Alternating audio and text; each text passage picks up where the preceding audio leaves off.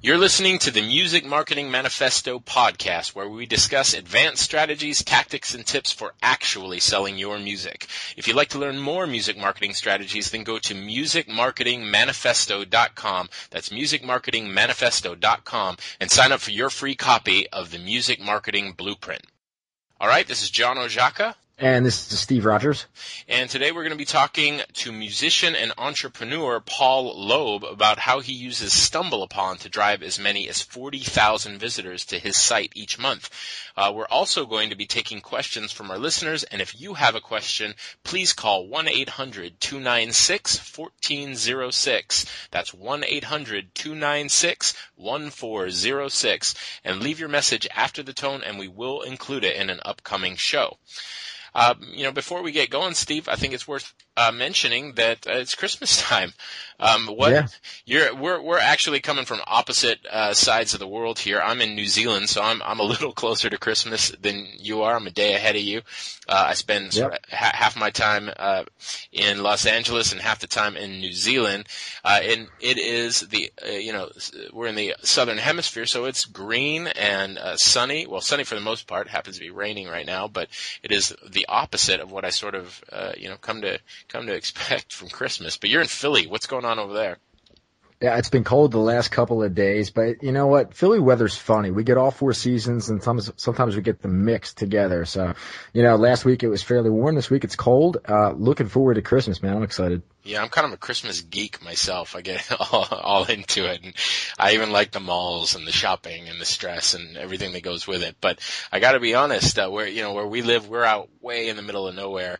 We're talking 45 minutes to a grocery store, so you're not seeing a lot of You're not seeing a lot of Christmas light. How do I even say that? Christmas lit streets. I can't quite. Streets lined with Christmas lights. There we go.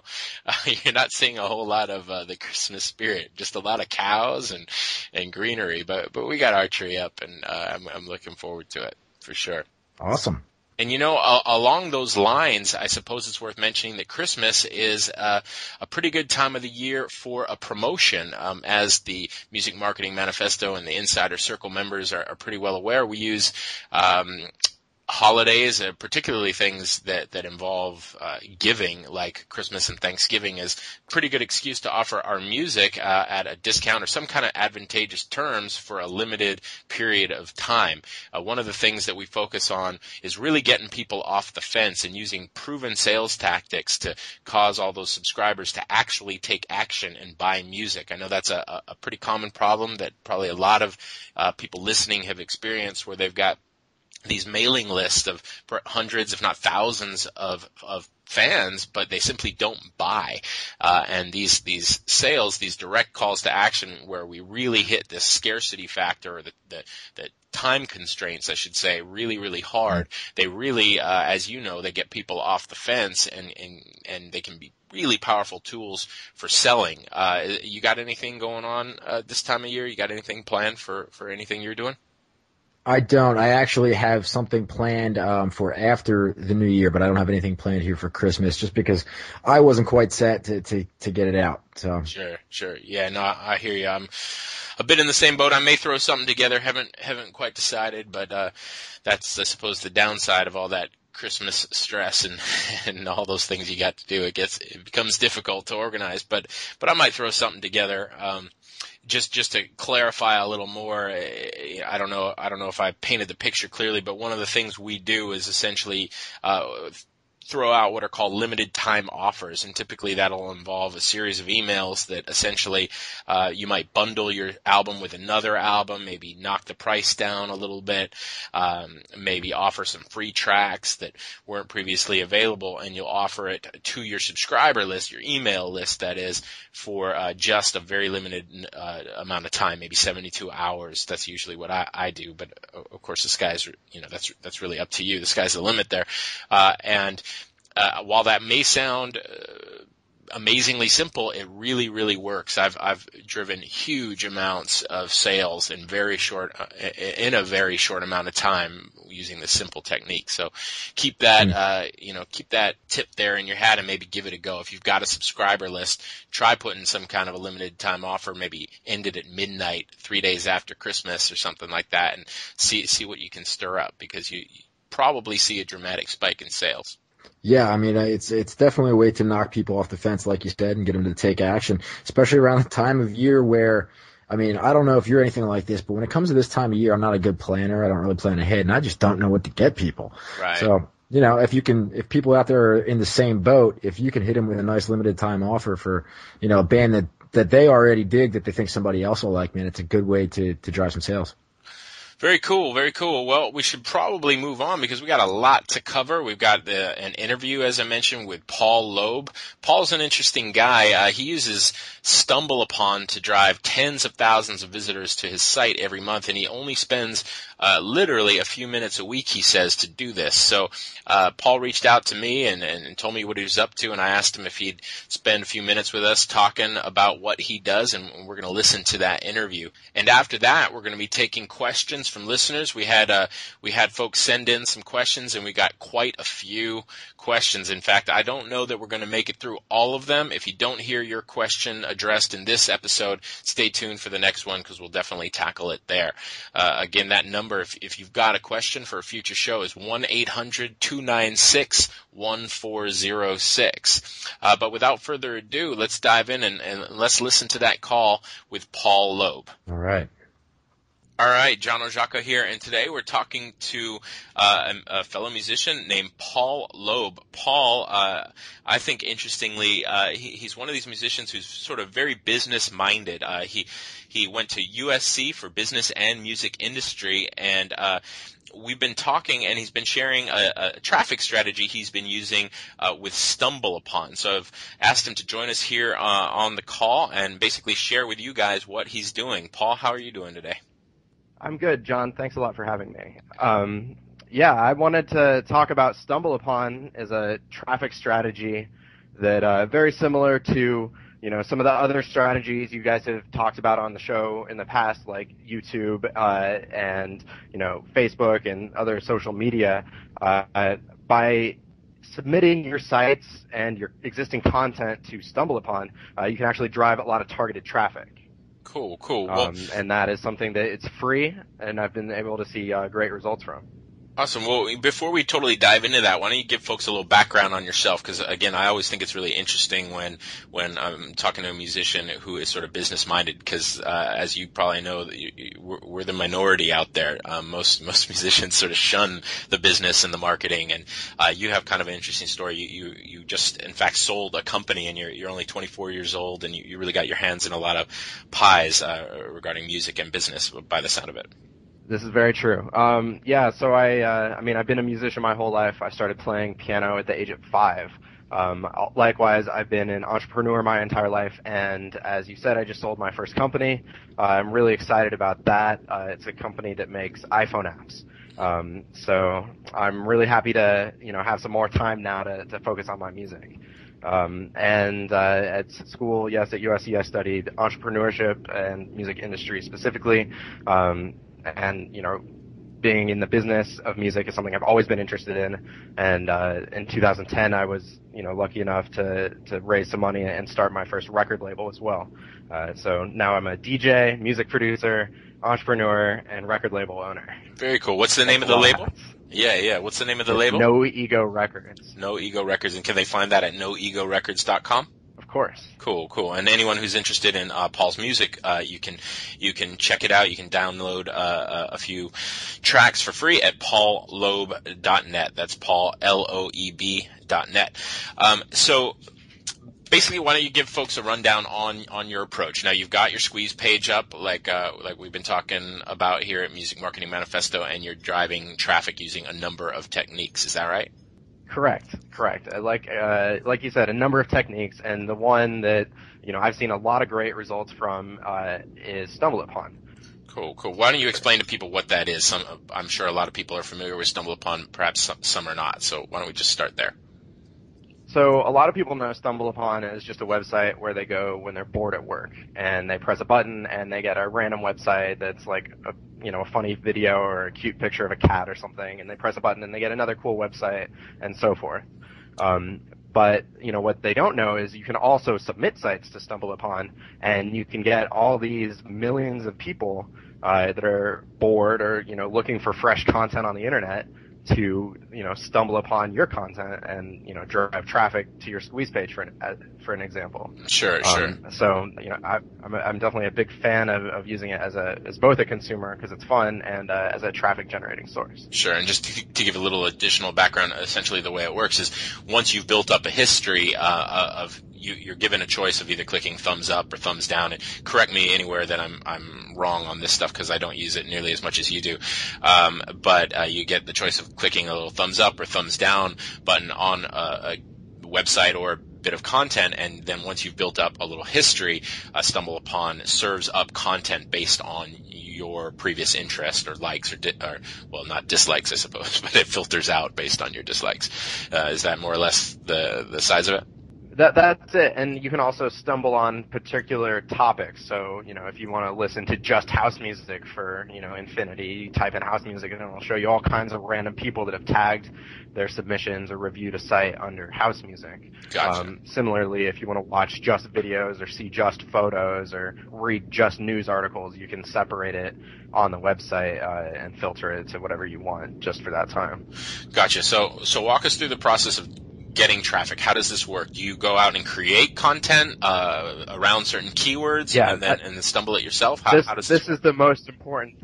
This is the most important part to any of your strategies. You have to have content, and you have to have fresh new content. So in my case, what I do is I upload new tracks and mashups and remixes to SoundCloud, to Facebook, to YouTube, and then I take those URLs and I submit them to StumbleUpon. And as I do that, I tag them with various keywords that are relevant. And, I don't tag it with Paul Loeb because no one's going to be searching for that yet anyway. Instead, I tag it with keywords like house, music, deadmau5, Swedish House Mafia, Avicii, those types of keywords that people are already searching for and they might already have as their own interests. And so they're going to then stumble upon my music and my content that I've created and my squeeze page based on that search and that stumble upon. So that's kind of the gist of it. Now, you mentioned different types of content there, like you mentioned tracks, and then of course you have your squeeze page. Is a squeeze page itself something that you're entering as content, or are we primarily talking about other types of content that then would have some call to action linking back to the squeeze page, or how does that work exactly? Yeah, no, I'm saying that the content, each one could be, for example, my latest mashup. It's a South Park versus Jersey Shore. It's pretty hilarious if you ask me. Right. But the first character of the description is download my new song for free. Click here, paulloeb.net. So it links you instantly to the squeeze page. And that's the case on every single one of my YouTube videos, my Vimeo videos, my Facebook videos, my Twitter posts, pretty much everywhere I can put it. That URL, the squeeze page, paulloeb.net. Sure. So it's the other content driving the squeeze page. Sure. Explain what that is, a content mashup. Oh, well, it's a mashup that I did. I took the vocal samples from a South Park episode where they made fun of Jersey Shore, and I put them up against a track by Bassjackers, which is electro house. You can find it on my YouTube channel. Gotcha. But it's really funny. Gotcha. So the track itself, I see what you're saying. I thought you were taking RSS feeds of some sort and creating a mashup, but you're actually talking about a track that you've created. And no, it's a video mashup. Gotcha. Cool. And so again, let's just, because I know, it's hard to visualize a lot of the stuff when you're hearing it in audio, and a website is sort of typically a video or a visual platform for most people. Let's sort of use me as an example. I'm a singer-songwriter. I tend to think that my fans might also like artists like Bob Dylan, Johnny Cash, more Americana or more roots-oriented stuff. Let's say I've gone and maybe shot a video of a live show, or maybe even just written a article or a review of an album. I've created some content that is geared around maybe a Johnny Cash cover or album review or that I've submitted to Easy articles, something like that. Walk us through the process of how I would then use that video or article to go and submit it to StumbleUpon and get traffic as a result. Sure. The process is pretty easy. First thing you do is you go to stumbleupon.com and you create an account if you don't already have one. If you do, you just log in. Creating an account is easy and it's free. Then the button you want to click on is Add a Site. And I know StumbleUpon has just changed their layout, so some people it might look different than others, but usually you want to click under your Favorites tab or your Profile tab to get to a list of your existing reviews, the sites that you've already submitted, and there's also a button there that says Add a Site, and that's the one that you're looking for. Cool, and that's as simple as it is. That's as simple as it is. And, Add a Site, it has 3 fields. URL, where you can copy and paste the URL from whatever content you created, whether it's, an e-zine article, a YouTube video, a Tumblr post, your own blog post, anything like that that's rich media that, people are going to, have feedback on, and you can also then drive them to your squeeze page. There's a field for keywords that you can do based on what I already mentioned that are targeted. You don't want to use your own band name or your own name as a keyword, but rather similar artists and what the content is actually about. And then a review that, you can type a couple sentences if you want to. Check out this great new track, or, this video is amazing. You'll really enjoy it. I mean, no one's ever going to really see it, but the keywords also help drive traffic via the StumbleUpon engine. Sure. I think that's really important, and I think a lot of people miss the boat here when it comes to content creation. Particularly with something like YouTube, we might go out and just, again, using sort of myself as an example, the tendency for years was to go, maybe I'd shoot a video of a show and I put it up, John Orzaka at the House of Blues or something like that. But the only people I'm pulling in there are existing fans, so I'm preaching to the choir and I'm not gaining any new mileage out of it, as opposed to creating that very same video and typing in Ring of Fire by Johnny Cash dash cover by John Orzaka or something similar, or even just leaving my name out of it completely.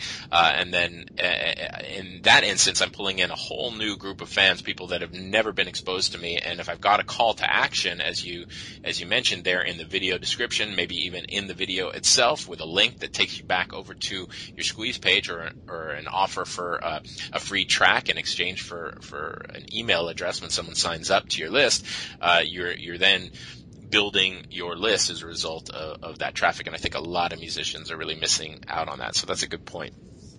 Definitely. Now let's talk about the realities of this strategy. You mentioned some pretty impressive numbers using this alone. Now, how often are you doing this? Are you doing this once a day, several times a day, just once a month? Like, how often are you doing this, and what kind of results are you seeing? I'm definitely not giving it my full effort right now. Like you said, I've got my hands on a lot of plates. I'm, involved in a number of things. So I haven't been able to focus on this exclusively. That being said, I spend, a few minutes at least once a week just on StumbleUpon. And, so far I've seen, about 40,000 hits, just, to my squeeze page alone, from StumbleUpon. So I can pretty much say that it's generating traffic. Whether or not I'm actually getting, the subscriptions and the purchases to back that up is something that has a lot of other factors. And like you had mentioned, my squeeze page itself probably needs a little work. That being said, I'm always down to tune it and tweak it to get the most appropriate response and increase the conversion rate. Sure. Well, you still talked about, some impressive numbers. While the conversion rate maybe could be improved, what did you say you estimated was, in terms of just subscribers, how many people do you feel have signed up to your mailing list as a result of StumbleUpon alone? I know tracking is a little difficult. You may be just ballparking here, but what did you say you thought it was just off of this month alone? I think it was around 700 that I can trace directly to leads from StumbleUpon. Right. And I'm just getting started on the mailing list. I use MailChimp. It works really well. Sure. But I think that's definitely a good start. Yeah, I mean, I think the conversion rate leaves a little room for improvement, but nonetheless, I mean, I think that's pretty incredible. 700 people, and again, we're ballparking here, but 700 people and 40,000 visitors for, you said, a couple of minutes a week. I mean, that's pretty insane. That's a pretty insane. Yeah, it doesn't cost me a thing. Right, it's a pretty insane return on your investment of time. We got folks out there, making videos and writing articles, and there are a lot of other traffic strategies that perhaps maybe get better conversion rates but require a lot more time. So, truth be told, StumbleUpon is something I've used for link building purposes, but I've never really gone out and spent a lot of time using it to target traffic. So this is something that I'll play with, and I thought it was really interesting. And anytime someone's moving any kind of numbers, I think it's worth sharing. I think that while everything is relative, 700 subscribers probably doesn't sound like a lot to some. To others, it sounds huge. I deal with a lot of musicians every day, and I can tell you there are people who've been working at it for years and only have lists that are smaller than the number of subscribers you pulled in just in this last month from one traffic generation technique. So I think that's pretty impressive. Are there any other thank you. Yeah, absolutely. Are there any other tips or strategies, or is there anything else we're leaving out of this process for people? Is there anything in terms of keywords? Do you use any criteria? Do you just sort of use common sense and sit down and ask yourself what keywords might my potential audience be searching for? Are you doing keyword research? Are you looking at trends within StumbleUpon? Any other techniques at all that people need to be aware of? Yeah, I mean, when you talk about keywords, the most important thing is to know the limitations of each platform where you're using keywords. So, for example, on YouTube, you can enter in as many keywords as you want using quotes, and they will all get displayed on the video page and be indexed for SEO purposes. When it comes to StumbleUpon, on the other hand, only the first 5 keywords that you enter will be used. So it's really a matter of, a lot of people waste a lot of time, or they put in, 50 keywords, and they don't realize that once they click the save button, they're all truncated except for the first 5. Gotcha. So that being said, you have to choose ones that are really relevant and that people are going to be searching for. Not your artist name, not your band name, not the name of the track, but something more broad like house music or electro or Deadmau5 or Swedish House Mafia. Those are the ones that I use because I've done some market research and shown that my music is ranks highly among fans of those artists. So I want to target people that are already interested in those similar musicians. Gotcha. So are you using those keywords regardless of whether or not the content you've created is actually relevant to those artists or to those keywords, or are you? In some cases, yes. Okay. I mean, if I get 5 keywords, 3 of them might be generic and 2 might be specific to the content. So Gotcha. For the South Park Jersey Shore video I mentioned, the first 2 keywords might be South Park, and the second, the South Park Jersey Shore, and then the next one's Deadmau5, Avicii, Swedish House Mafia. Gotcha. And that's my 5 keywords for that one piece of content. Gotcha. And what about how StumbleUpon displays the sort of snippet of text? I haven't been there in a while. I presume there is still a headline and a sentence or 2 of supporting text, much like you find in a sort of Google search query. What is the language, and where is that pulled from? Are you filling that in when you stumble upon something, or is it being that pulled is from It's user generated content. So that's that review line I was talking about. When you add a site to the StumbleUpon database, there is a text field where you can type a couple sentences, and that will be displayed. And like I mentioned, they're redoing they've redesigned the StumbleUpon site. So now I don't know that it's displayed by default. It might have to be something where you move your mouse over the link and then it shows that description text. But in any case, it's still indexed by search engine. So anything you type there can help as a keyword. Gotcha. I've used dig.com in a sort of similar way in the past for traffic, and I know that the call to action or the text, the headline, was very, very important in terms of performance. How much or how important have you found it with StumbleUpon, and how much thought goes into it for you? It's not important at all. It's not important at all because it's completely random when most people are hitting your site, I see. because they're clicking a button, they're not choosing it from a list. Ah. Only if somebody is actually looking at your user profile or at your past reviews or something like that are they going to read that description text. But most of the time when people interact with StumbleUpon, it's either clicking this actual Stumble button on their website or by using one of the browser toolbars, so they would never even see that text to begin with. Interesting. And does the number of sort of stumbles or the number of plus, I don't know what you call it, thumbs up buttons that people have pressed, that's an uneloquent way of, or not very eloquent way of saying how the process works, but does the number of people that have interacted with that content on StumbleUpon affect your ranking, and the, does it push it higher up in their algorithm somehow, or is that not a factor?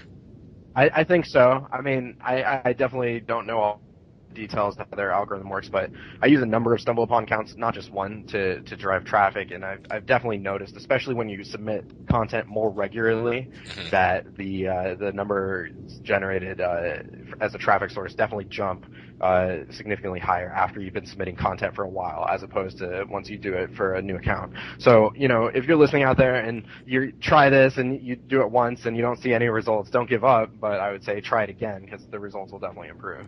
Gotcha. That's good to know. And you said you use multiple accounts. Why is that? Are there limits on how much you can interact with the site each day, or how many sites you can submit, or why are you spreading it out across a couple of accounts? There are no limits. I have a feeling, speaking of their algorithm, I have a feeling that the more people or the more accounts that submit one particular URL also has a weight in how many other users are targeted at that URL. So by using that logic, I have 3 or 4 accounts that I use at any given time I see. to build up my links. I see. That sounds like valuable info there. Now, I didn't realize that you could submit a site more than once, so that's good to know. What happens if a site is already submitted and then another user comes along and tries to submit it through their account? Will it only display one set of content, or will it create essentially 2 descriptive links for the same content and cycle the content through more than once? The first user's content stays with the video, the person who originally submitted it, the description. I see. But the second user can add tags, as well as that video gets added to their favorite list or their thumbs up list or whatever it's called. And so, it's stuck on another page for search engines to index. I see. Okay. And that leads to the next question: is the search engine indexing outside of StumbleUpon? Does Google index those pages? Absolutely. It's a huge source.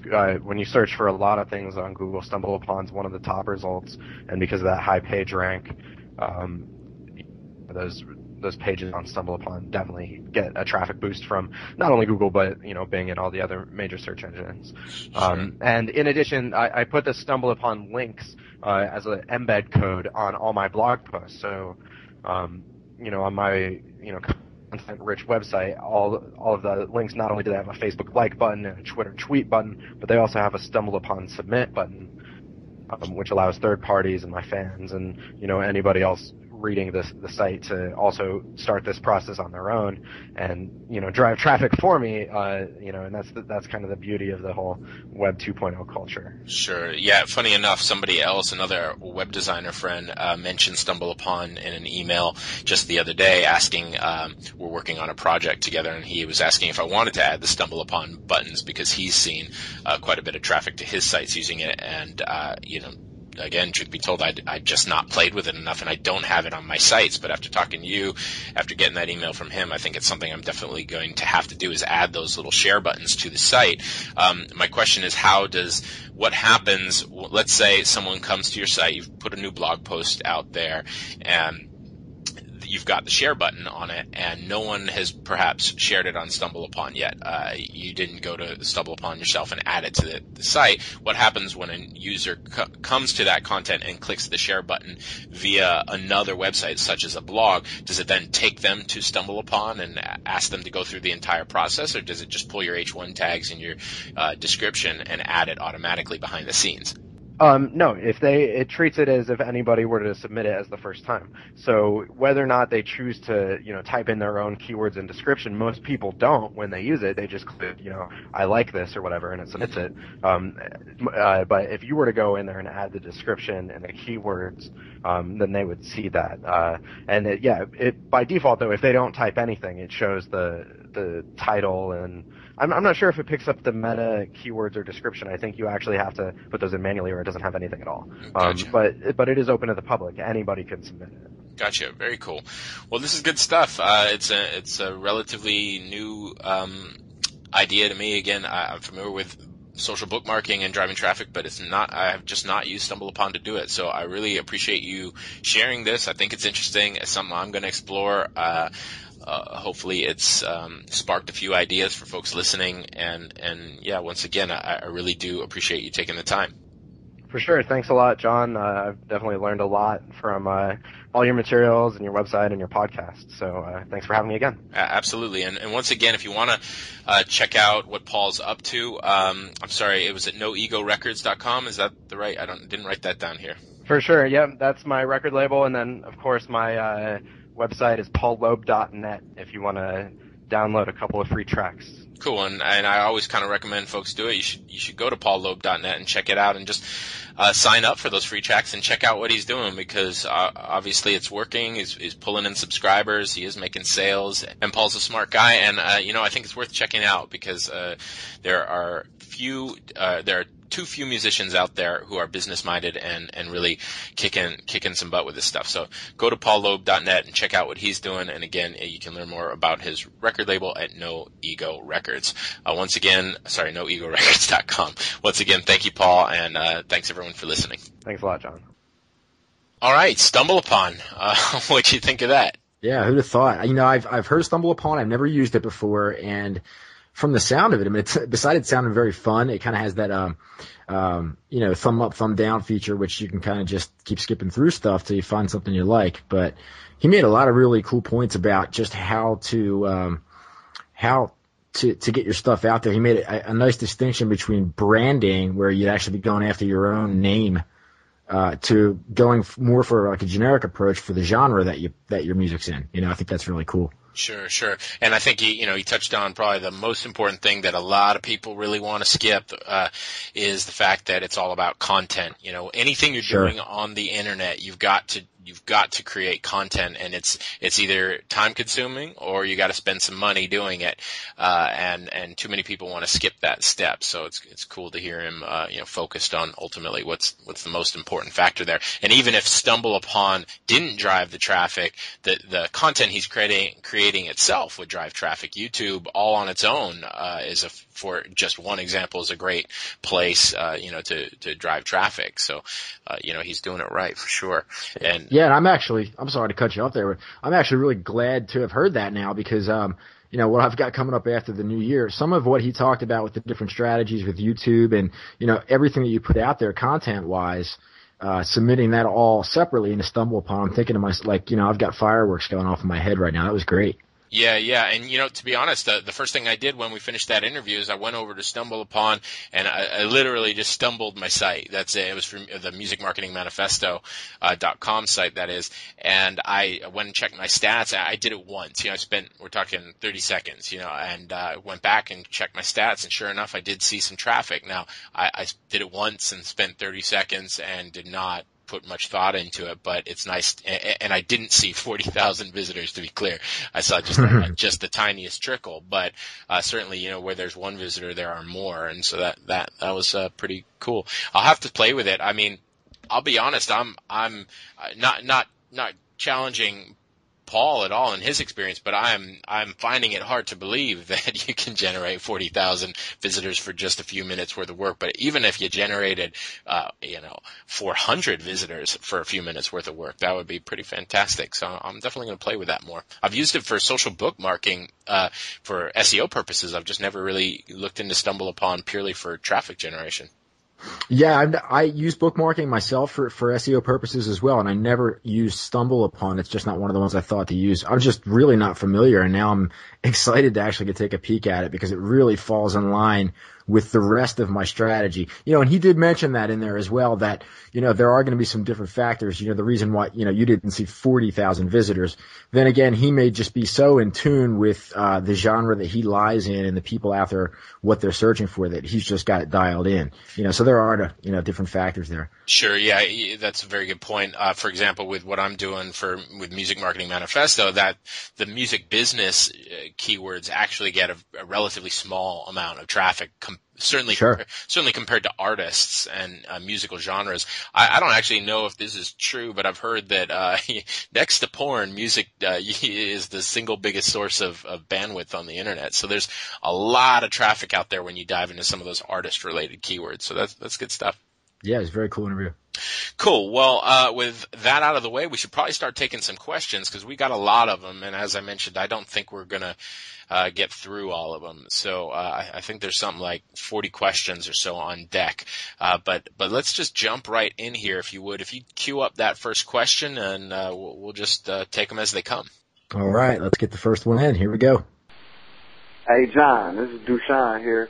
I'd like to know, how can I turn my internet buzz and generate fans into hard cold cash?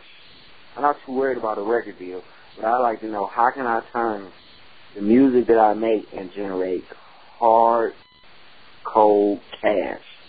Thank you.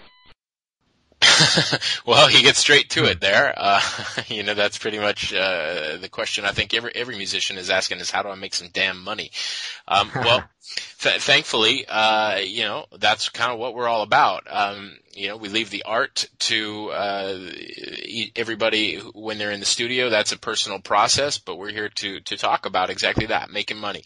Now, obviously, there are so many little nuances to something like this, but what we advocate, what we're pushing at Music Marketing Manifesto is simply what is known in marketing circles as direct response marketing. There's some slight tweaks on it that make it a little different than marketing traditional products, but basically what that comes down to is, and certainly what my advice is to focus on building a subscriber list, an email subscriber list. Facebook, Twitter, all that stuff, those are great tools for reinforcing the relationship and driving traffic, but nothing is going to drive sales like an email list.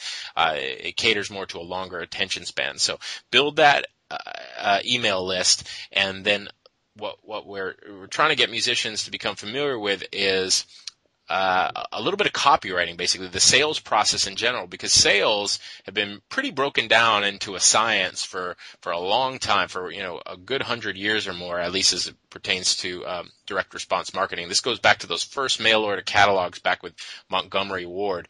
And in a nutshell, what that means for musicians is build your list and craft a series of emails that are designed to both build a relationship and touch on some of these very well-proven sales triggers that are out there. And a good example of that is scarcity. Sending out an email that says, hey, my album's available, you can pick it up on iTunes, is going to only get you so far. Sending out an email that says, hey, my album's available, you can get it here, but you're only going to be able to get it until the first 1,000 copies sell out, and then I'm never going to print another one. That creates an urgency that causes people to take action. And that's, again, there are a lot of different triggers out there, but that's the kind of thing that we're talking about. So it's building that relationship, it's understanding the sales process, and then sending out these emails to your subscriber list that essentially go out and ask for the sale in this very sort of well-documented and proven sales approach that's been out there for quite a long time. I don't know, that was a little bit, I got a little tongue-tied there and danced around the point, but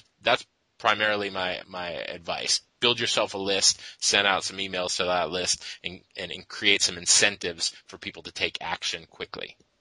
You got anything to add there, Steve? Yeah, and I'm glad that we're talking about copywriting right off the top, because I think there's a bit of a misunderstanding out there. I think people understand, if they do understand the value of having a list in the first place, they go out and they try to build this list, and when they put up their website, they will have, a place to capture info, first name and email address. But I think the thing that seems to be missing for a lot of people is the actual the art of using language to create desire, make people take action. You Sure. know what I mean? Or at least enough of a curiosity or an interest or at least a commonality that makes them say, "Hey, what's this all about?" You know, so that they're making an exchange with you. You know, they're at that point you're not really selling anything, but you are kind of selling them on the idea of what you've got on the other side of that page is really beneficial to them, and it's just really walking them into taking that action. Sure, and just to make it clear, we're not talking about cheesy stuff here. I think people, especially musicians who are so resistant to marketing and sort of, the business side of things in general, because after all, we're artists, and that's why we got into this, not because we liked business inherently. But when done right, this stuff doesn't feel like marketing at all, and for the most part, it's not. All you're doing is putting your best foot forward with the proper use of language, as you touched on. And when done right, the consumer simply feels like they're having and is having a genuine relationship with you. So this isn't about cheesy, car commercial type of stuff. When I say traditional sales, the traditional sales process, we're not talking about mattress commercials. We're talking about, really real relationship building, really talking to your fans and creating a story for them to plug into, and ultimately along the way, including a few triggers that will cause folks to take action a lot more readily than they would otherwise. So that's about that's a quick take anyway. That's the 2-minute take on what we're ultimately trying to do, and that's our advice for you. Let's keep going. Let's try to whip through as many of these as we can, because there, as I mentioned, there are quite a few. Let's take the next one if we could. All right, here we go. Hey, John. Emilio Bassa calling. I'm just calling because I wanted to get your opinion on, is there anybody out there that could help with like different marketing ideas, what to say in an email? Because, as a musician, I'm not really sure what to say in an email, or different kind of marketing, ideas or ploys to like try and get your fans to get excited about your product. I don't really know what to say or how to word it. Is there anything or anybody or any service out there that could help? Thank you very much, and I look forward to hearing the podcast. Bye. Good question. And there are copywriters all over the place. Copywriters, unfortunately, are pretty expensive. This is a real skill. And when you're going out to, when you're going after some of these more established copywriters, I mean, they can literally cost, depending on the market here, in hundreds of thousands of dollars. Now, of course, there are people out there who can do it for $100. But I think, and I'm gonna plug one of our own products here, but I think the best place to go is the Insider Circle.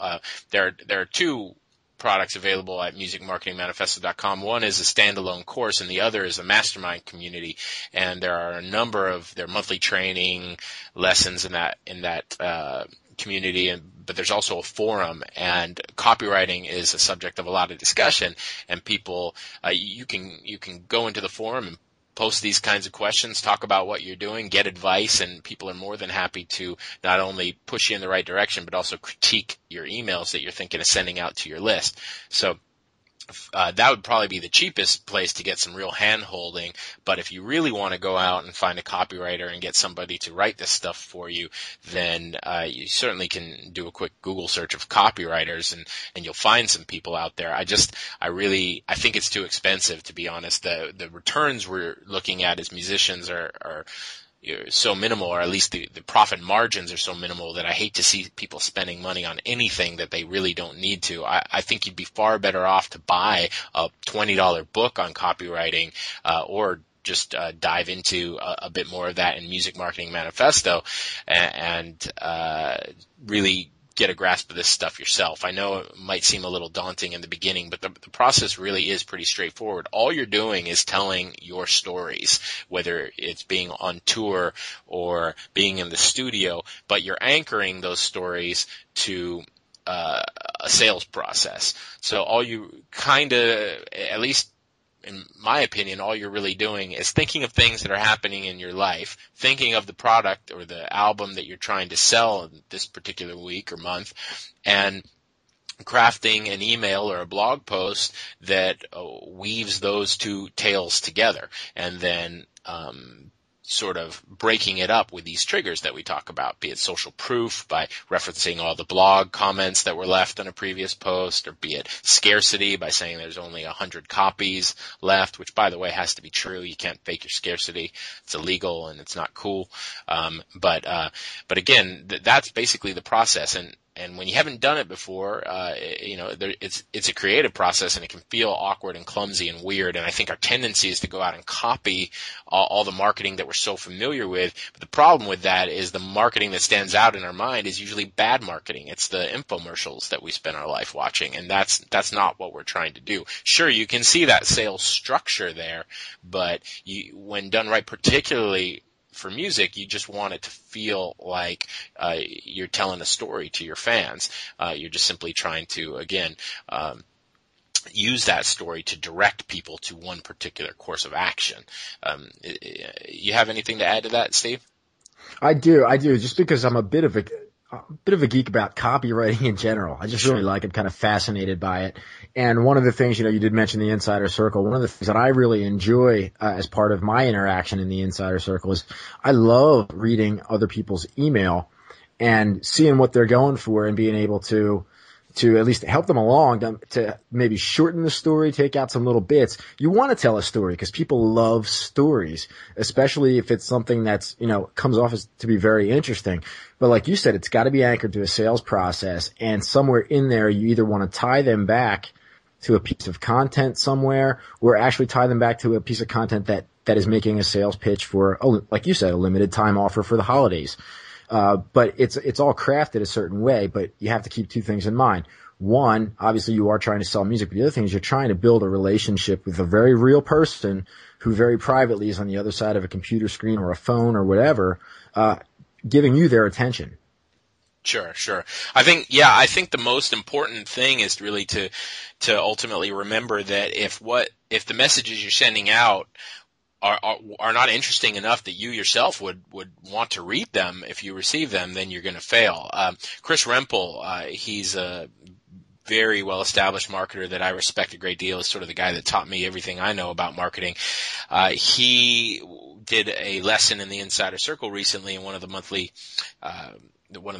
training modules, and he talked a lot about imagine yourself standing in front of a live audience. If you're up on stage and you've got to talk to a room full of real people, if you sort of put on that hat or imagine that mentally before you sit down to write your emails, it changes the tone and it changes your approach, because a lot of this crap that we write when we're sort of just cutting our teeth with copywriting, it's bad. You wouldn't get up and say that to an audience. If you're going to get up in front of a live audience, you wouldn't say, "Hey, buy my CD," which is what most of the emails that I get from musicians amount to.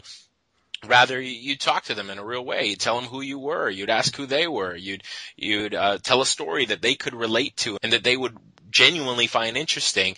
And then perhaps at some point, once interest was piqued, you would offer your music as a continuation of that experience. And I suppose we're not really answering his question, because he said, is there anyone out there he can go to? And we're telling him how to do it himself. I think it's because we both, I'm speaking for you here, Steve, but we both feel that it's such a valuable tool that you're only going to help yourself to learn it yourself. If I can interject there, I actually think it's the most valuable skill. Sure. I would. You know what I mean? I would agree. When you learn to master copywriting, you really kind of can print money on demand. When you have any size of an audience and you know how to use words to cause people to take action, then it is literally as simple as writing an email and sending it to your list, and you will see money every single time you do it. That's what happens in my career online, and I'm sure that's what happens in yours, Steve. And it's powerful stuff. So, there are a lot of books out there. Dan Kennedy's one of the famous voices of copy. I love Dan Kennedy. Yeah, he's got fantastic stuff, just about anything by him. But if you focused on some of his stuff that was more dedicated to copywriting, you'd be in good hands, and his stuff's pretty inexpensive. But again, I think, and I know I'm biased, but the Insider Circle is probably the best place to go, simply because you've got a huge community of musicians who are engaging in this stuff every day, and you can write your emails and post them there in the forum and ask for feedback. That's happening all the time, and I think it's a cool thing, and I'm seeing growth with a lot of the musicians there who are getting better and better at it. So that's the long and short of it. Anything to add before we move on, Steve? No, I mean, it's definitely just be yourself, be interesting, and tie it back into what you're ultimately trying to accomplish, which is sell your music. Very cool. Well, let's take on the next question. All right, here we go. Hello, John. Hello, everyone. My name is Don Patterson. I've been a member for quite some time now. I'm 43 from Philadelphia, singer-songwriter. And, Don, my question for you is, in the case of the independent songwriter, let's say you have co-written a song with another writer, and now the song is being downloaded, streamed, et cetera, from sites like iTunes or, TuneCore or any place like that. The earning revenue, how would you handle them? How would you handle these splits? Would they be handled the same as the recoupment would be handled from a major label? For example, pay writers, pay publishers, and then everyone else? That would basically be my question. Thanks. That's okay. Bye. That was a little hard for me to make out. Some of the audio was a bit murky there, and I followed part of it. I wasn't totally clear what he was asking. Did you follow that, Steve? No, I think what I got out of it was that he's a co-writer to a song, and the song is being downloaded, obviously, for money. So he wanted to know, I'm guessing, how to divvy the revenues between either the co-writers and whoever else is involved with getting the song out there, or if it's handled the way the majors do it. And, I've never been on a major label, so I don't know how they handle it or why it would even be different, but maybe you can shed some light on that. Well, if we're talking about publishing, then the labels have nothing to do with it, typically anyway. They're not really a part of that. It's more that's a publishing issue, and the publishing companies would deal with that. In terms of how it's split, you really can work out any sort of deal you want there. I've always just done equal splits. If personally, I break it down.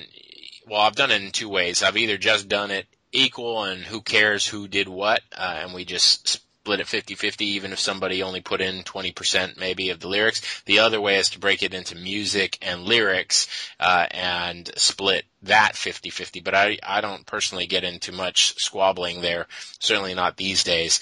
Just kind of, once I'm going to do a co-write, it's a co-write, and I'm just going to share. But, I don't know. I hope that addresses his question. Yeah, I hope so too. I really didn't hear it quite too well either. Cool. Well, if for any reason we didn't get that, just call in and maybe leave that again. It was just a little hard to hear, but hopefully that addressed it. With that, let's hear the next one. All right, let me cue it up here, and it's set. Hi, John. My name is Emmanuel. My question really is, how can I get people to click the buy button?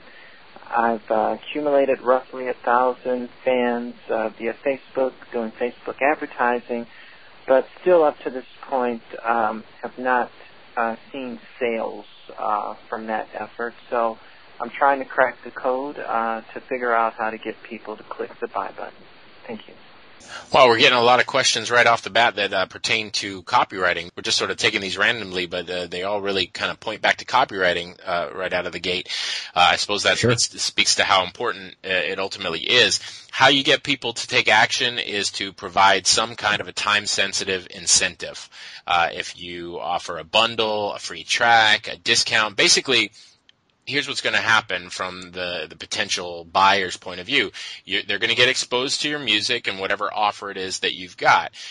Usually, even if they like it, there's going to be buyer resistance. This is human. This is normal. We always try to talk ourselves out of parting with our money because we don't want to spend our money. And if they like the music, what's usually going to happen is they're going to go, that's cool. I'll think about it and come back to it later.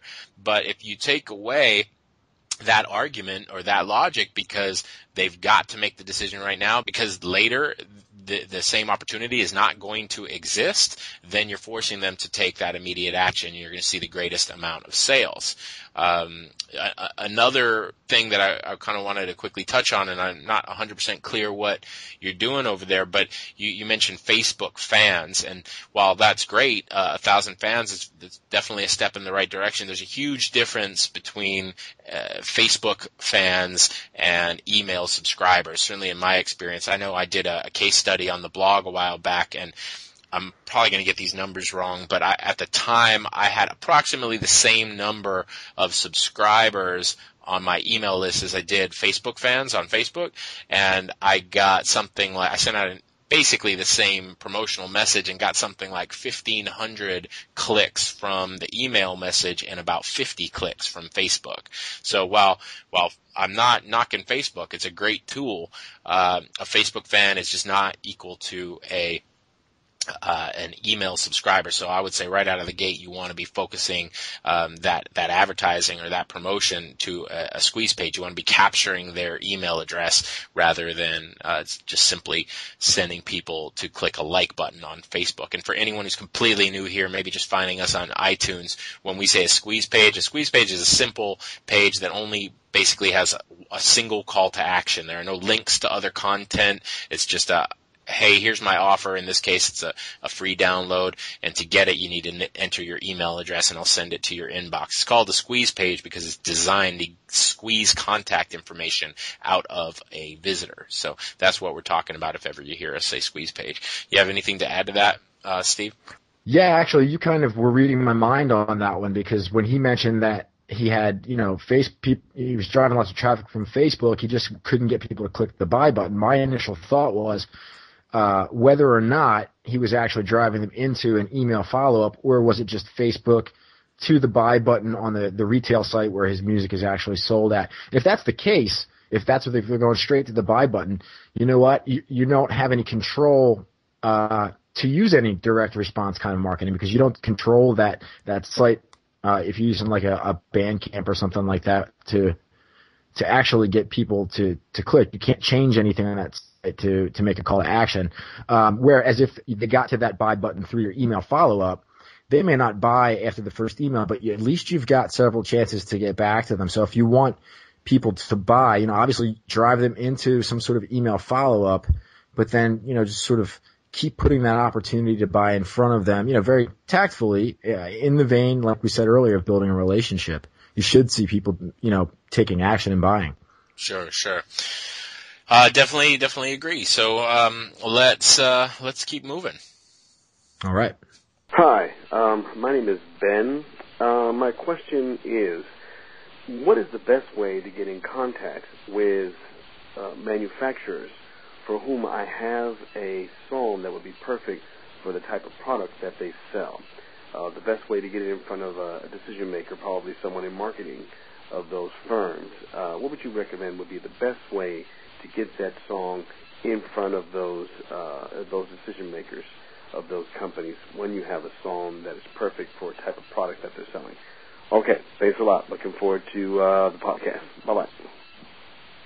Well, I'm a little murky on the details. Give me your take on this one, Steve. I take this as he's got maybe something that would go well, and let's say I don't know. This is probably not what he's doing, but a doll and or a kid's toy or something like that. It's got a musical component to it. I take it that he's talking about a physical product out there in the real world, not a music product specifically. Is that how you read that? Actually, I'm wondering if maybe he writes jingles, possibly if he's putting music together to actually be in some sort of audio, radio, television ad. You know what I mean? Sure. Yeah, it's a hard one to answer because obviously the process would be very different if you're going after jingles and music placements and that sort of thing. But when he used the word product, it made me think that he's talking about something, a physical product out there in the real world. I'm not really sure. If that is the case, I don't really have the answer. That's not something, just to shoot straight, that's not something I've really ever focused on. I would assume that you're basically, something like that is going to come down to deal making, and you're going to have to basically pound the pavement. If it were me, I would simply ask myself who it is who's my target company, and then I make a list of other companies that were, sort of second tier choices, and I just start picking up the phone and asking them that question. I know that's not a very sexy answer, but that's really all I do. If we're talking about things like placements, then obviously the process is going to be a bit different. You have anything to add there?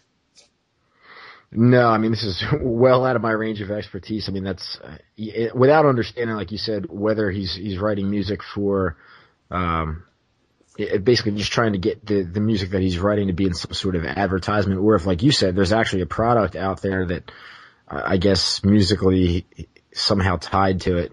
That's not something I would really fully have an answer for. Sure. Maybe give us a call back and tell us more about the product, and that might help us a bit, and we can address it in a future show. All right, you ready to rock the next question here? Yeah, let's do it. Okay, here we go. Yeah, hi, how are you doing? This is Mark, and my question is, I've been able to get some sales using the Squeeze page, and I'm on pretty much all the social media platforms that I know of, but I still haven't really generated the kind of buzz to come up with some sustainable income. And I don't really think it's just on the quality of the tracks that I'm doing, which, the product just continues to get better and better.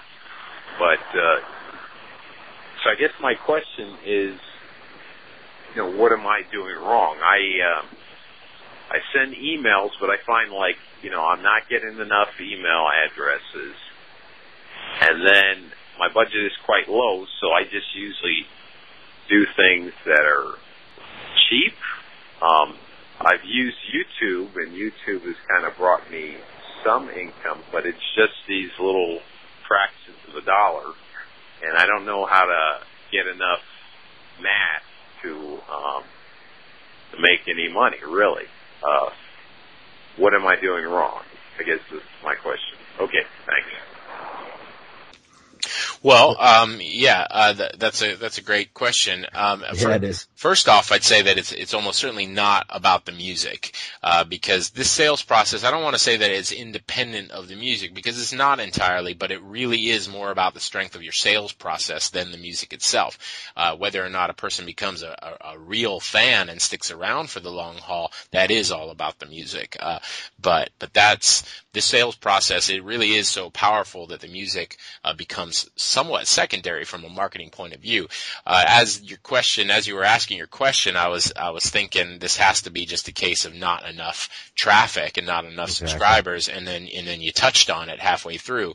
You said you're not able to get enough email addresses, and that's really what I'd say is going on here. You're going to need to step up your traffic generation and focus more on traffic generation, because the good news is that you're seeing sales. If you've got your Squeeze page up and you're saying that's working for you, and you don't have very many subscribers, then you've got a system that is working. You just need to ramp up that traffic. And I don't want to say hey, traffic generation is simple. It's not. It takes work, and it's a skill set like anything, but it really can be done, and it can be done inexpensively. So I'd focus on learning the art of traffic generation. You mentioned YouTube. There are countless techniques for driving traffic out there, and some of them cost money, and many of them are free. You can do a lot of this for free, but if you're not going to spend money, it's going to take time. It really is. Unless I guess you're using StumbleUpon, because that was outrageous. But it usually takes quite a lot of time to generate a significant amount of traffic. But once you get a business model that's working and you've got that profit coming in, you can then outsource it and expand. For example, just talking about YouTube traffic, for example, I don't know what you're doing, but most people are simply making a few videos and putting them out there with some links and maybe a URL in the video itself pointing back to that Squeeze page. Well, just right off the surface, a few things you can do is really do a little keyword research and target specific keywords with that video. And so, for example, Paul talked about this in the Stumble Upon interview. Rather than targeting your name as an artist, you want to go out there and be targeting perhaps genre, perhaps artist-specific keywords that have a lot of search volume. You can do keyword research for free. There's a free keyword tool out there. If you just go to Google and search Google keyword tool, it'll be the first thing that comes up. It's a free keyword tool. You enter your keyword in there, and it'll give you Google's search volume estimates for the month. This is a tool that advertisers use, or that Google has created for their advertisers, but it gives the rest of us some pretty good estimates of what is potentially out there. So I'd go check that out and find some keywords that are maybe genre specific, or maybe they are keywords related to other artists that are similar to yourself, and create content videos around those artists. Now you can create one video. You can do slight tweaks on that video, edit it ever so slightly, do a mashup like Paul talked about.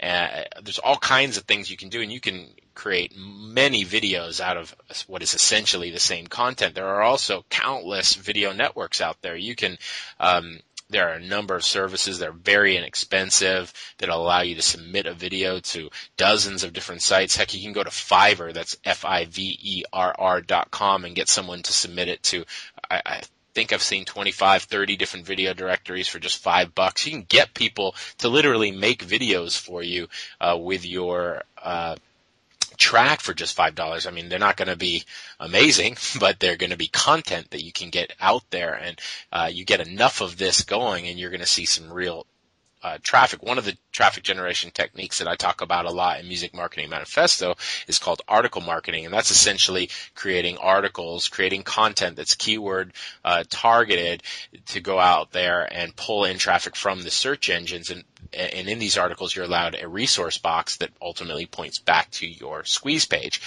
Now, if you just kind of looked at it from the point of view of, let's say you created 1,000 articles over the course of a year, we're talking 3 articles a day, and each one of those articles just got a click a day, and some of them are not even going to get that. Others are going to get hundreds of clicks a day, or at the very least dozens of clicks a day. Now, if each one of those articles just averaged a click a day, and yet it would take you a year to get there, a year of dedication and hard work, but you could potentially be having 1,000 new visitors to your site every single day. And if just 25% of them were signing up, you'd get 250 new people to your site. And that's enough to really do something. That's enough to actually pull in some sustainable income. The other final thing I want to say on that is just to make sure that you are not just selling one CD, because it is hard to make a living $10 at a time. If you really think of your business as a sales funnel, it starts with that initial product, and then you capitalize on each subscriber in additional ways with merchandise and maybe a membership site, a subscription model of some kind. Live shows, they can't be left out, because live shows are a great way to make a lot of money very quickly. Internet concerts, house concerts, special editions, vinyl, all kinds of things that can be added to that funnel, so that each subscriber, or each customer rather, is not just bringing in $10, but is actually, has the potential of bringing in hundreds of dollars. That's a really important piece of the puzzle that a lot of musicians are really missing out on. And I think this is a result of so many people relying on platforms like iTunes, which, are great platforms in their own way, but they take all the control away from you. iTunes owns that customer. iTunes owns their information, and I guess I'm sort of advocating, as much as you can, controlling the sales process yourself, so that you can profit over and over again and increase the bottom line per subscriber. Yeah, that's a great segue into the point that I was going to make, and that's, obviously you said in the beginning here that he's not doing anything wrong at all. In fact, I'd argue he's doing a lot of the right things. And traffic it sounds like, is his major problem. And traffic's like, it can either be like a drip, or it can be a full-fledged rush of traffic. And ultimately, when you control the sales process, and it sounds like he's got a good handle on it, because he is getting some sales, but I think it's only for the dollar tracks, 99-cent tracks. But he is getting people to take an action. And if he just takes advantage of more and more of these free traffic generating techniques, obviously the Stumble Upon interview we just listened to is a great one, so that he can actually use all that content together and release it at the same time and just get the links back to his squeeze page out there much more, so that he's getting a lot more traffic. When you're driving the traffic and if you are getting them into that follow-up system and you're able to see how many people are taking action and purchasing, it's going to give you a little bit of confidence to understand whether or not you can afford to go and turn that faucet of traffic on through pay-per-click or something like that. Now, obviously, that's something you'd want to actually invest in educating yourself a little on before you dive into pay-per-click. But if you just take advantage of the free stuff you're already doing, figure out ways to leverage that, through a site like Stumble Upon, for instance, until you can really get a good look inside of how many people are signing up per visitor, how many people are buying per sign up. And there you got the confidence to go out and possibly throw some money at the solution and see that traffic really turn on for you.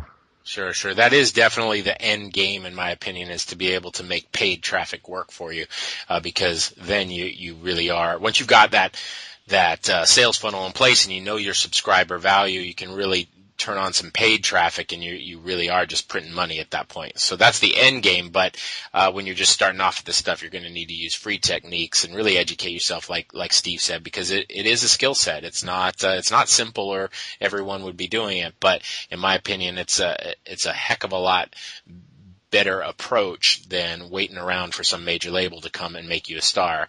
In fact, it's a lot easier of an approach as well. In fact, it's really, at least if we're going to exclude the sort of lightning strike freak stories that are out there, it's really the only way to do this, in my opinion. I really think that this is the approach that's going to work for people. Sure, and it's something that you talk about all the time. It's about having control, and like you said, with that lightning strike of hoping you're going to get the big record deal, in that ideal, there's a lot of hope. And when you take this approach to it, you can actually see that it's more of a science. Scientifically, you watch the numbers and you realize whether you're going up or going down, and what you can do ultimately to make things turn around for you and start heading in the right direction. You got that control. There's no more hope to worry about. It's a stark contrast when you think about it in those terms. Absolutely. Well, let's take another question here. All right, here we go. Hey, John, got your email, thought I'd call in and ask about touring. And with the way the market is these days, touring and doing live gigs is more important than ever. It's really the only financial income musicians and the bands really have these days. A little bit of merch, but radio and CD sales are just not happening. So I just thought that maybe we could talk a little bit more about that.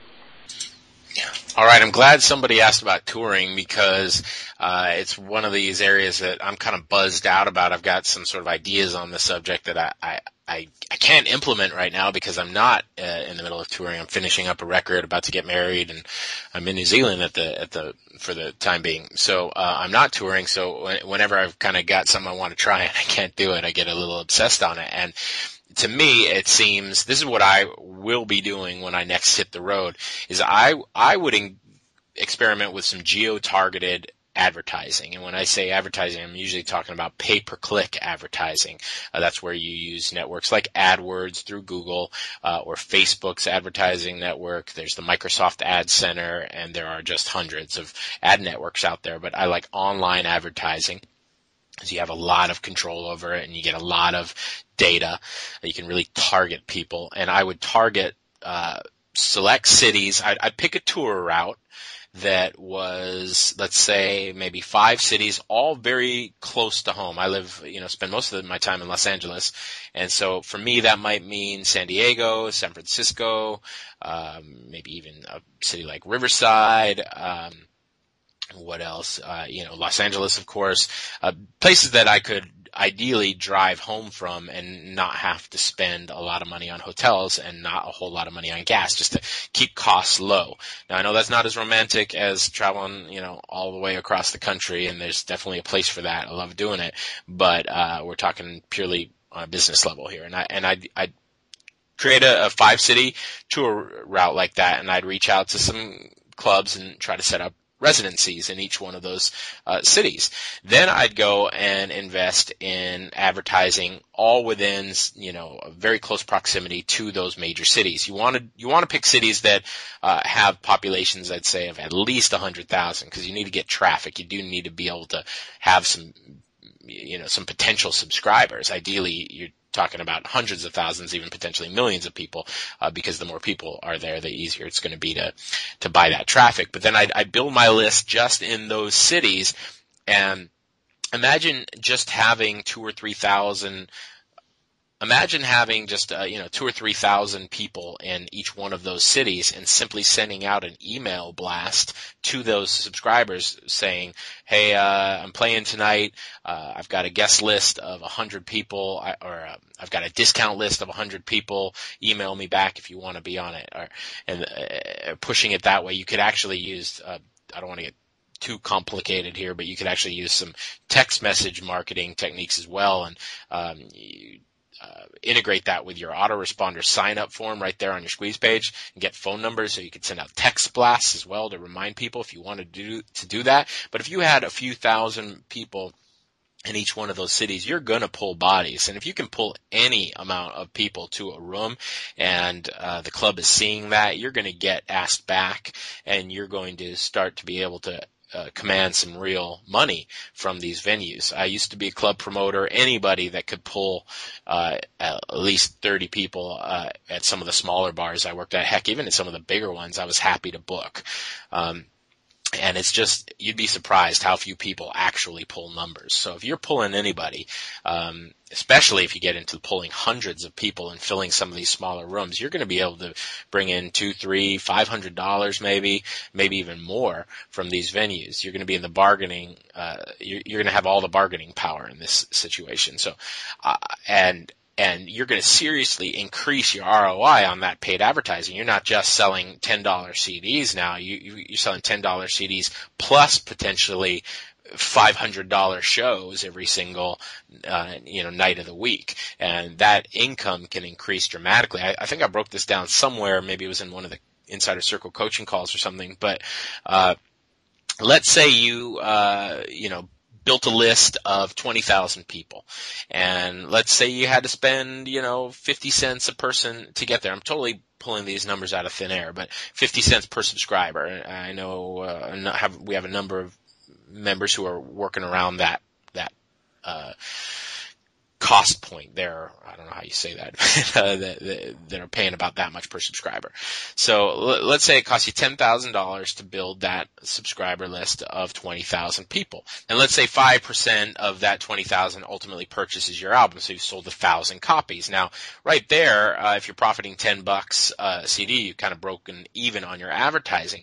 And, you could stop there, and at least you'd have some new fans. But let's say you added just live shows to that model, and let's say you, again, because let's say that 10,000 people was split up over 5 markets, because you did geo-targeted advertising, and you got 2,000 people in each of 5 cities, and let's say you're able to pull, just even, 50, 100 people a night into each one of those cities during your residencies. I'm telling you, you're not going to have a hard time commanding $200 at least out of these venues. You should be able to get quite a bit more, but let's say you do get $200 per gig, and you toured doing this exact same strategy for half of the year, just doing residencies. You've now got, I believe that comes to $24,000 of additional income that you've added to that funnel, and that's all profit. So I don't know, by adding shows to your sales funnel, and we're leaving out additional albums, merch, and all that kind of stuff, that other stuff that you can do, you're generating some real income by using this geo-targeted advertising strategy. So I guess I kind of went into some highfalutin areas there, or maybe that got confusing. I'm not sure. You can smooth it out there for me, Steve, if it was at all confusing. But long and short of it, I'd experiment with some geo-targeted advertising, and I'd pick a very simple and close to home and inexpensive tour route and focus on doing some residencies. If you can pull people, you're going to make money, regardless of the economy and anything else going on. If you can pull people, you're going to make money, because these bars make quite a lot of money off of each head in a room on a given night. So build, once again, it boils down to building your list. But in this instance, I would say pick a traffic generating strategy that allowed you to build big lists in specific cities. And the easiest way to do that is by paying for it. Sure. And on a side note, when you start to target people from different areas, one of the neat things about having a follow-up system in place, especially if you're using a really good autoresponder, is that it keeps track of where people came from. So if you ever just wanted to go in there out of curiosity and see which of your lists has, the biggest number of subscribers from any one of these geo-targeted areas, that's actually going to help you make a little bit of a decision of at least where you should start your tour or which places you should really focus on. Because you'll see, I spent the same amount of money in 5 different cities, but 3 of the cities, the list, dwarfs the other 2. Well, now you got 3 cities that you've got some really negotiating power with a club as far as what you get paid or how they're going to pay you. And the neat thing about it too, especially with what you're saying as far as looking at some of these, mid to smaller venues, is that you're not relying on ticket sales, but instead you're relying on that relationship you build with your subscribers, and they always bring friends to these kind of things. They don't have to have a ticket to get in. Absolutely. And you talked about relationship building, the fact that they're on your email list and you're sending out these very personal emails. You're writing to people. You're not just saying, hey, buy my CD. You're telling stories about your life. You're trying to really connect with them. You'd be surprised. These people feel very, very close to you. You're going to get a ton of fan mail. You're going to build relationships with these people, and those relationships are going to be so reinforced by a live show. There's nothing like a live show to really lock that relationship in, and these people are going to come back and they're going to buy more from you over the long run, simply because you incorporated the live element into your sales funnel. Yeah, also too, on that point is that there's this air of anticipation. And, if I think back through all the years that I've been playing music, the most fun is when you get to meet the people. You know what I mean? So they come out to your show. Maybe it's the first time that they've ever seen you, and you make a new friend. Well, imagine being the person that's been getting your email all this time, and they're really kind of getting invested in you and your story, and maybe they've even gone as far as to buy your music already. By the time they get to that show, especially in that smaller to mid-sized venue, they can't wait to meet you. And, now you've truly got a fan for life, Absolutely. Absolutely. Well, cool. Yeah. Touring is really, I think a lot of people are doing really well with this, online or internet music marketing strategies that we've been talking about. And a lot of people are out there doing really well with touring, but I haven't seen too many people marry them really successfully yet. And I think I know Charlie Langer, he's one of the members of the Insider Circle. He's been talking about this a lot, and I think he's mounting something right now. But yeah, I'm anxious to get out there and personally start doing this, and I'm anxious to hear somebody's results. So if you do try doing this, or maybe you're already doing it, if you're advertising using geo-targeted advertising strategies to support your live shows as well as your frontline album sales, then definitely let us know, because I think this is a no-brainer, and some people are going to make a lot of money and really build the kind of fame or notoriety or successful careers, at the very least, that every musician's ultimately after. So, I think this is good stuff. I'm excited about it myself. Yeah, I am too. I really am too. I think it's one of the most interesting things that's almost unique to marketing music as opposed to marketing anything else online, is the fact that you are trying to do it with the intent of getting to another city at some point to play a live show. Sure. The clock is ticking along, and we are barely making a dent on the question. So let's queue up another one. All right, we got another one right here. Hey, what's up, John? This is Jeff Solomon, LA songwriter. I'm out here in Los Angeles. I'm surrounded by talent. I'm surrounded by great songwriters and producers. and it feels like a lot of times there's a bubble here. I know there's so many people out there in different cities in our country and in other countries in the world that have the same passions, that want to do the things that we're doing. I was wondering if we could touch base for a few minutes on what are some things that, besides obviously YouTube and Facebook and Twitter and this new technology, what are some things that they can do right there in their community to bring people together, to really do music? One thing for me is that I didn't just focus on songwriting or music. I focused on, and still focusing on, building a community, a positive community where artists can thrive, where we can all come together and just really, that's it. Just come together would be the main point. What are the things that people can do right there in their own community to become what they see or what they want as far as success, whether it be monetary or something that is just satisfying to them personally? Thanks for your time. Wow, what a great question. I was actually going to say, you want to take this one because this is something you talk a lot about in your book, is interpersonal relationships with musicians and the community of musicians. You want to take this one?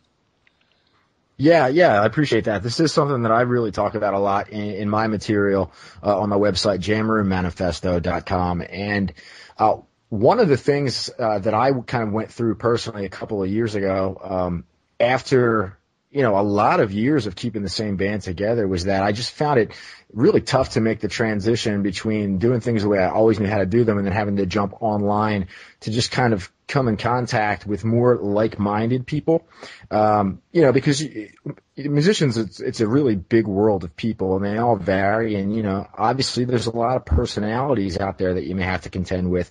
And as the caller touched on, there's just a lot of a noise. I mean, he kind of hinted to that you have to kind of rise above it. There is a bit of a bubble, especially when you think about how many people are online at one time. And if you want to pull it back in and rein it back in locally, it's really the most productive way to go, because those are really the musicians that you're end up going to have the most amount of opportunity to play with just by proximity alone, just because they're in your neighborhood.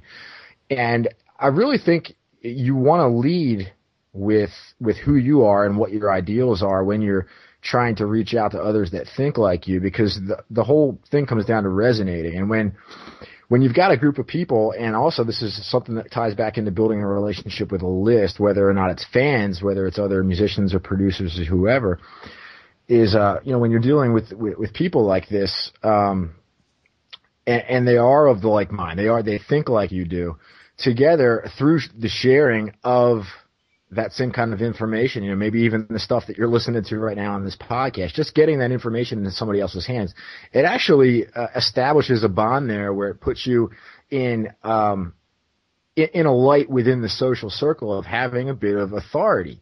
And if you can build a reputation of having that type of authority with other musicians, you're going to be able to build this nice community of people that not only respond to you, but work well with you and are open to your ideas, and you just really get along with them and can do a lot of cool things together, whether it's video productions or even sitting down an afternoon and cutting something in the studio, this is something I'm really kind of a junkie about, to be honest with you. Right. And at the risk of sounding like a complete and total broken record, it always, for me, any idea, any interest that I have, be it on a local level or on a national level, for me, it always sort of starts with, okay, I got to build a list, because when you've got that list, you can really start moving people very, very quickly. So that would be the only thing that I'd probably add to that, is if you've got something specific that you'd like to do in your community, I'd start figuring out who those potential people are that you'd like to do it with, and then focus on putting a email list together using a proper and professional email management system, so that you can reach out and motivate those people to take action to do exactly what it is that you're trying to do in your community. So it always sorry. Yeah, I didn't mean to cut you off there. What he's asking me, or what he's asking in his question there, is essentially what I went through and what I did to overcome that very same problem in a sense. And my approach to it isn't uniquely mine. It's just my representation of that approach is uniquely mine, and it's kind of something that I like to share with others. But it's really, that's something that I talk a lot about. It's funny that the question came up. Well, speaking of questions, let's hit another one. All right, let's rock. Hi, John. How are you? Just wondering, how would I go about getting radio promotion or airplay for my 15-year-old son's CD that we produced? Just wondering how I'd have to go about doing that. Thank you very much. Bye-bye. Well, I sort of simultaneously love and hate taking on this question, and a lot of people have asked about radio promotion. It's something that I've done both with the labels and independently in my career, and at least independently, it's something that I wasted a lot of money doing. So the reason I say I sometimes hate answering it is because I'm nervous to tell somebody not to do it, because there are these instances, they're very, very rare, where an independent radio campaign is what breaks an artist. More often than not, an artist spends tens of thousands of dollars and never sees anything in the way of return. That's what happened to me years ago before I discovered this online marketing strategy and whatnot. I was doing what everybody else was doing. And I put out a record that this is not my Interscope record. This is my second record, and Warner Brothers sub was putting it out, and I was just kind of concerned that not a lot was going to happen. So I went and hired the largest, if memory serves anyway, the largest independent radio company on the West Coast, and leaving names out of this. I literally do not know if they're still around. And I spent, it was $20,000 or $30,000, and they did get some spins, but it's just not enough. Usually it's not enough to make anything happen. There, again, these freak stories of some programmer just absolutely falling in love with something, and a career is born. But almost always there's more behind that story. That actually kind of happened in my case initially. How I got my first record deal was I had a song leaked to K-Rock, and they started spinning it, and it started spreading around the country, and it became the center of this big bidding war with all the record labels. And that's pretty much the story you would have heard if you read all the newspapers at the time. However, what was also happening is there was a very powerful radio promotion executive from Capitol who was basically leaving Capitol and kind of wanted to go out with a bang. This is sort of the simple story that I was told, at the very least. And there was a real push by someone with real relationships from within that very tight community of radio promoters and major programmers out there. So while it was still a fluke, it wasn't the same thing as these stories you hear, or the dream anyway, of somebody going and spending a few $1,000s, getting a few spins in a small market, and suddenly it starts to just spread. There's usually a little more behind those stories that they leave out of the articles, because either they don't know or it's just not as romantic.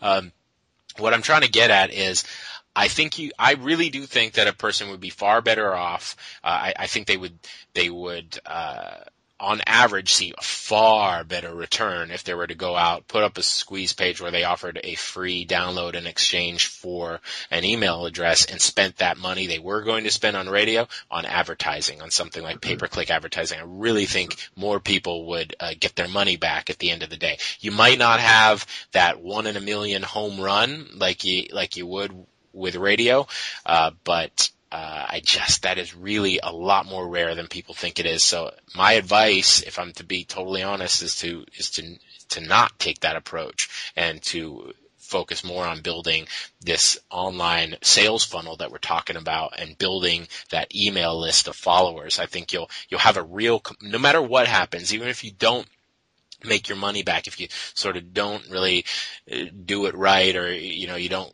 fully understand the process, no matter, and you don't completely break even, no matter what, you'll have a real asset at the end of the day. You'll still have 5,000, 10,000 subscribers, whatever it is you're able to pull out of your money, and that's something that you can use again to promote live shows, especially if you do geo-targeted advertising. You can use it to attract labels. I mean, if you're a record label exec, particularly independent labels who are out there who maybe do really have, a system in place, but their budgets are smaller and they can't afford to take very many risks. I mean, you're going to be really attractive if you're out there and you've got 10,000 subscribers and some kind of a reactive fan base. So that's the long and short of it. I'm sure someone else out there would tell you how to go and spend your money at radio, and I'm sure there are plenty of people willing to take your money. There are plenty of independent radio promotion companies out there. I was burnt by it. I've heard just countless horror stories about it, and I think that you're going to do much more for your son's career if you spend that on advertising. But as long as that advertising is going into generating leads, don't just advertise a CD Baby or Indie Bible page or something like that. Nothing wrong with those platforms at all. They can be used as part of your sales funnel. But just sending people to something like that where the interaction stops right there on the page, if they choose not to take action, is a mistake. You want to send people into a funnel, and that starts with collecting a lead, collecting a way to contact them at a later date. And really that comes down to email. Yeah, I think an important thing to note here too is that it's far more easier to send people to a place where you're giving something away rather than trying to make a sale. It's harder to get people to buy right off the bat. And that's why I think if you did take that money and put it into some sort of online advertising campaign where you were driving traffic to a page where people could decide to either give up some contact information for a couple of free gifts. Some people, yeah, sure, they're not gonna do it, but a majority, or at least a good number of them, are gonna take action. And like you said, John, it's an asset to have that list because, even if you don't get that miracle home run of 1 million sales or whatever it is, or how many subscribers are on there, not everybody's gonna buy, but at least you've got that opportunity to follow up with them again at another time, and that's invaluable. That's something you'll never get from a radio spot. Absolutely. Looking at the clock here, we are running out of time, so we've got one more question that we're going to take. Now, we have really just gotten started on the questions. If you took the time to leave us a question, don't worry, we are absolutely going to address your question. It's just going to have to be in a later episode because by the way things are going, this would go on for 3 hours if we tried to take on all these questions. So we're going to take on one more, and then we're going to call it a night. But let's cue that up, if you would, Steve. All right, here we go. Hi, John. I'm Charlie Wells. I'm an independent musician. I have an album called It's My Turn. It's on iTunes. I am struggling independent, as you know, and I'm trying to figure out the best way to market with the limited budget I have. Of course, I don't have the budget let's say the larger record companies have. How do you get more play on iTunes and things like that? Thanks. Well, as I'm sure people already are hearing, there's going to be some repetitive themes on this show because we talk again about a very specific type of marketing. But if I had a very limited budget, it depends how limited we're talking. If you only had, say, a few $100s a month, I would personally spend that money on tools. The app, without a doubt, the most important tool I have is my autoresponder. And if you want to learn more about the autoresponder I use, you can go to musicmarketingmanifesto.com/autoresponder. And you'll learn more there about the company that I use.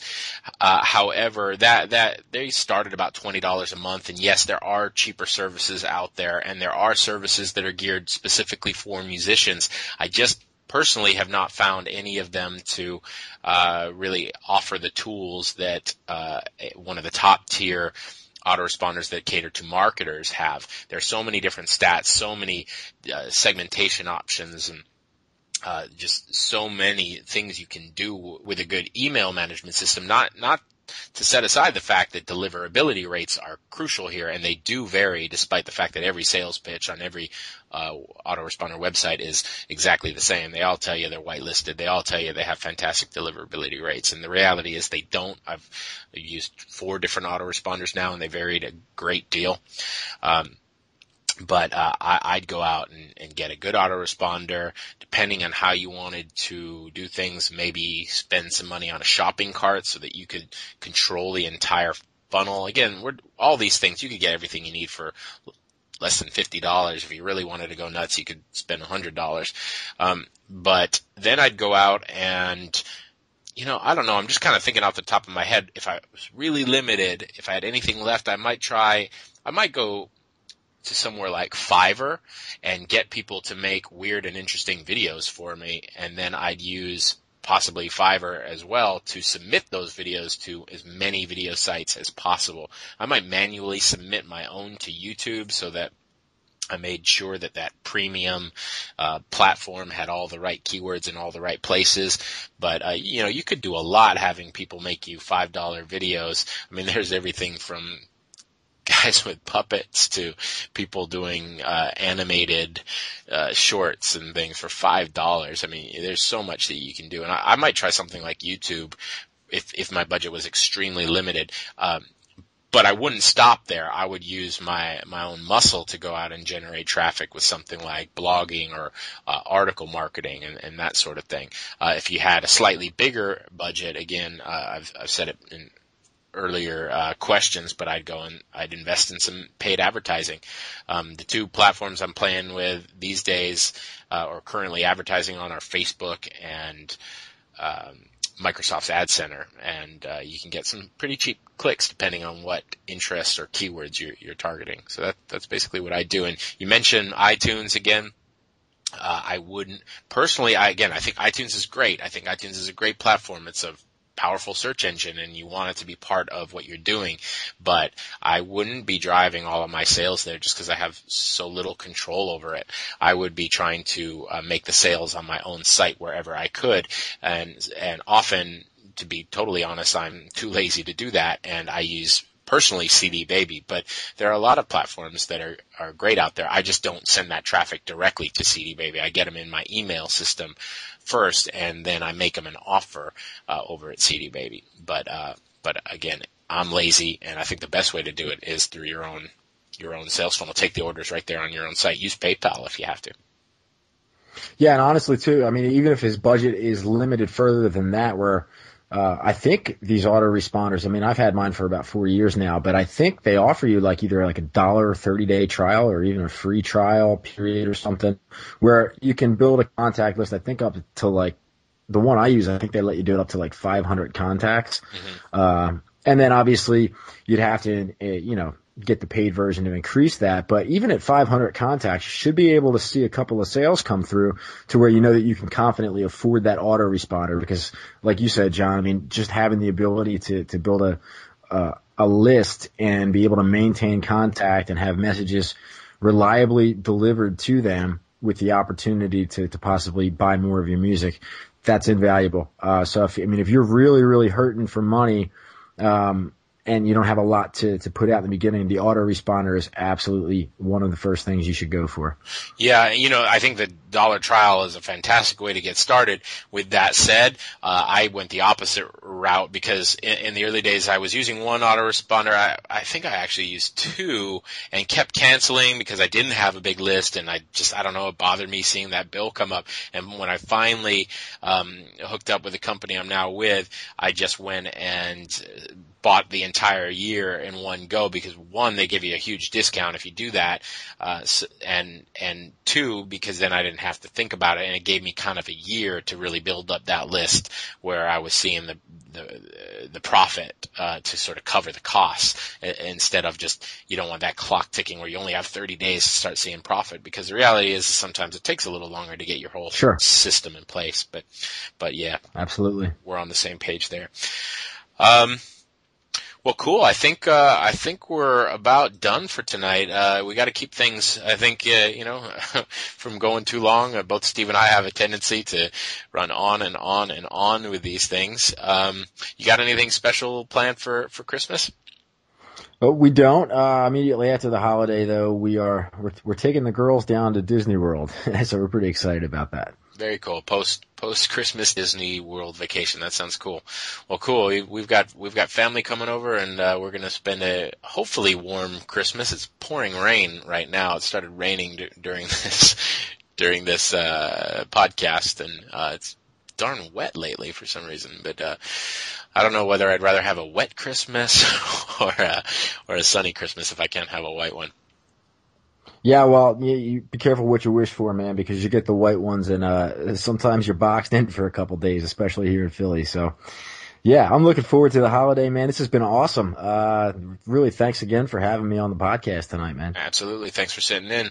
And thanks, everyone, for those questions. Remember, if we didn't answer your question tonight, we will answer it. And remember, if you're new to the podcast and you have a question that you'd like us to answer, call 1-800-296-1406. That's 1-800-296-1406. And if you'd like to learn more music marketing strategies, then go to musicmarketingmanifesto.com.